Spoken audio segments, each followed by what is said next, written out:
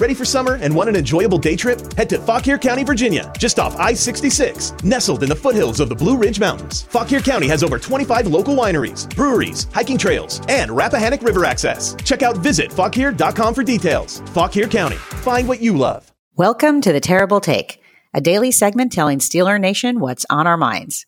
I'm Melanie Friedlander. On Friday, the NFL Players Association released a statement opposing the possible decision by the NFL to eliminate the hip drop tackle. Back in early February, NFL Chief Medical Officer Dr. Alan Sills stated that the league was considering this move to decrease the risk of ankle injuries, and he expected an active conversation leading up to the annual owners' meeting, which will occur near the end of this month. The timing of the statement is not a coincidence, in my opinion, and it has everything to do with the process required for banning this type of tackle.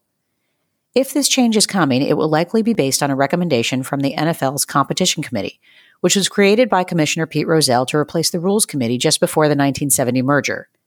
They meet during the NFL Scouting Combine each year, which just concluded, after reviewing feedback from all 32 NFL teams after the season ends. They also consider input from league medical advisors, members of the Coaches and General Manager Subcommittee, and the NFLPA. Their review includes data on injuries. During their meeting in Indianapolis, they would review video, draft rules proposals and positions, discuss proposals submitted by clubs, and prepare a report with their recommendations and statistics to support them.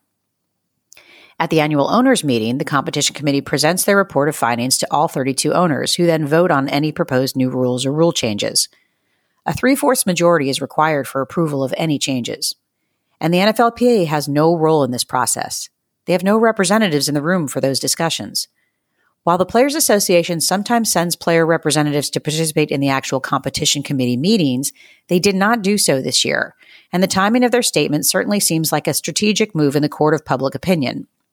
In their statement, they explained that they did not want to give the competition committee cover to mislead the public and create the impression that the players support any particular rule change just because they were in the room where it happened. In their words, they didn't want to provide PR cover for bad policy. The NFLPA wants to reserve their rights for creating policy by collective bargaining because they believe rule changes made by the competition committee have rarely helped players to do their jobs more safely or effectively. The biggest problem the league faces with this potential rule change is how to define a hip drop, and this will likely lead to bad officiating. If you look at the ankle injury to Cowboys running back Tony Pollard, the mechanism is pretty clear. But not all plays are that obvious. On the play where Patrick Mahomes suffered a high ankle sprain, it was defensive lineman Corey Peters who made the hip tackle, but linebacker Arden Key was actually the defender who rolled up on the quarterback's ankle and caused the injury. So is that a hip drop tackle? This could be as murky as defining a completed catch. I agree with most of the players who have been vocal in their opposition to a ban on the hip drop tackle. I'm all for player safety, but ankle injuries will happen regardless. It doesn't make sense to handicap the defense with a rule that will almost certainly create more confusion for the NFL officials, who already struggle on a weekly basis.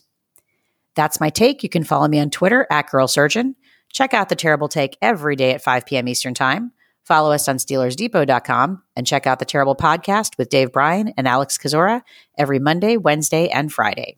Are you tired of hiding your smile? Maybe it's time to get some help from G4 by Golpa. Their talented technicians specialize in creating brand new permanent teeth in just 24 hours. With as few as 4 titanium implants, you can enjoy a fully customized bridge for your upper and or lower set of teeth. You can have peace of mind knowing that the G4's experienced lab technicians have designed more than 15,000 new smiles. You can have a new smile that looks, feels, and functions just like natural teeth. Patients from all over the world travel to G4 to get their permanent smiles in just 24 hours and change their lives forever. Booking an appointment has never been easier. Simply visit yourteeth.com today and schedule your appointment with G4 by Golpa. Mention this podcast when you book to save $1,000. So what are you waiting for? Get ready to show off your new, confident smile with G4 by Golpa.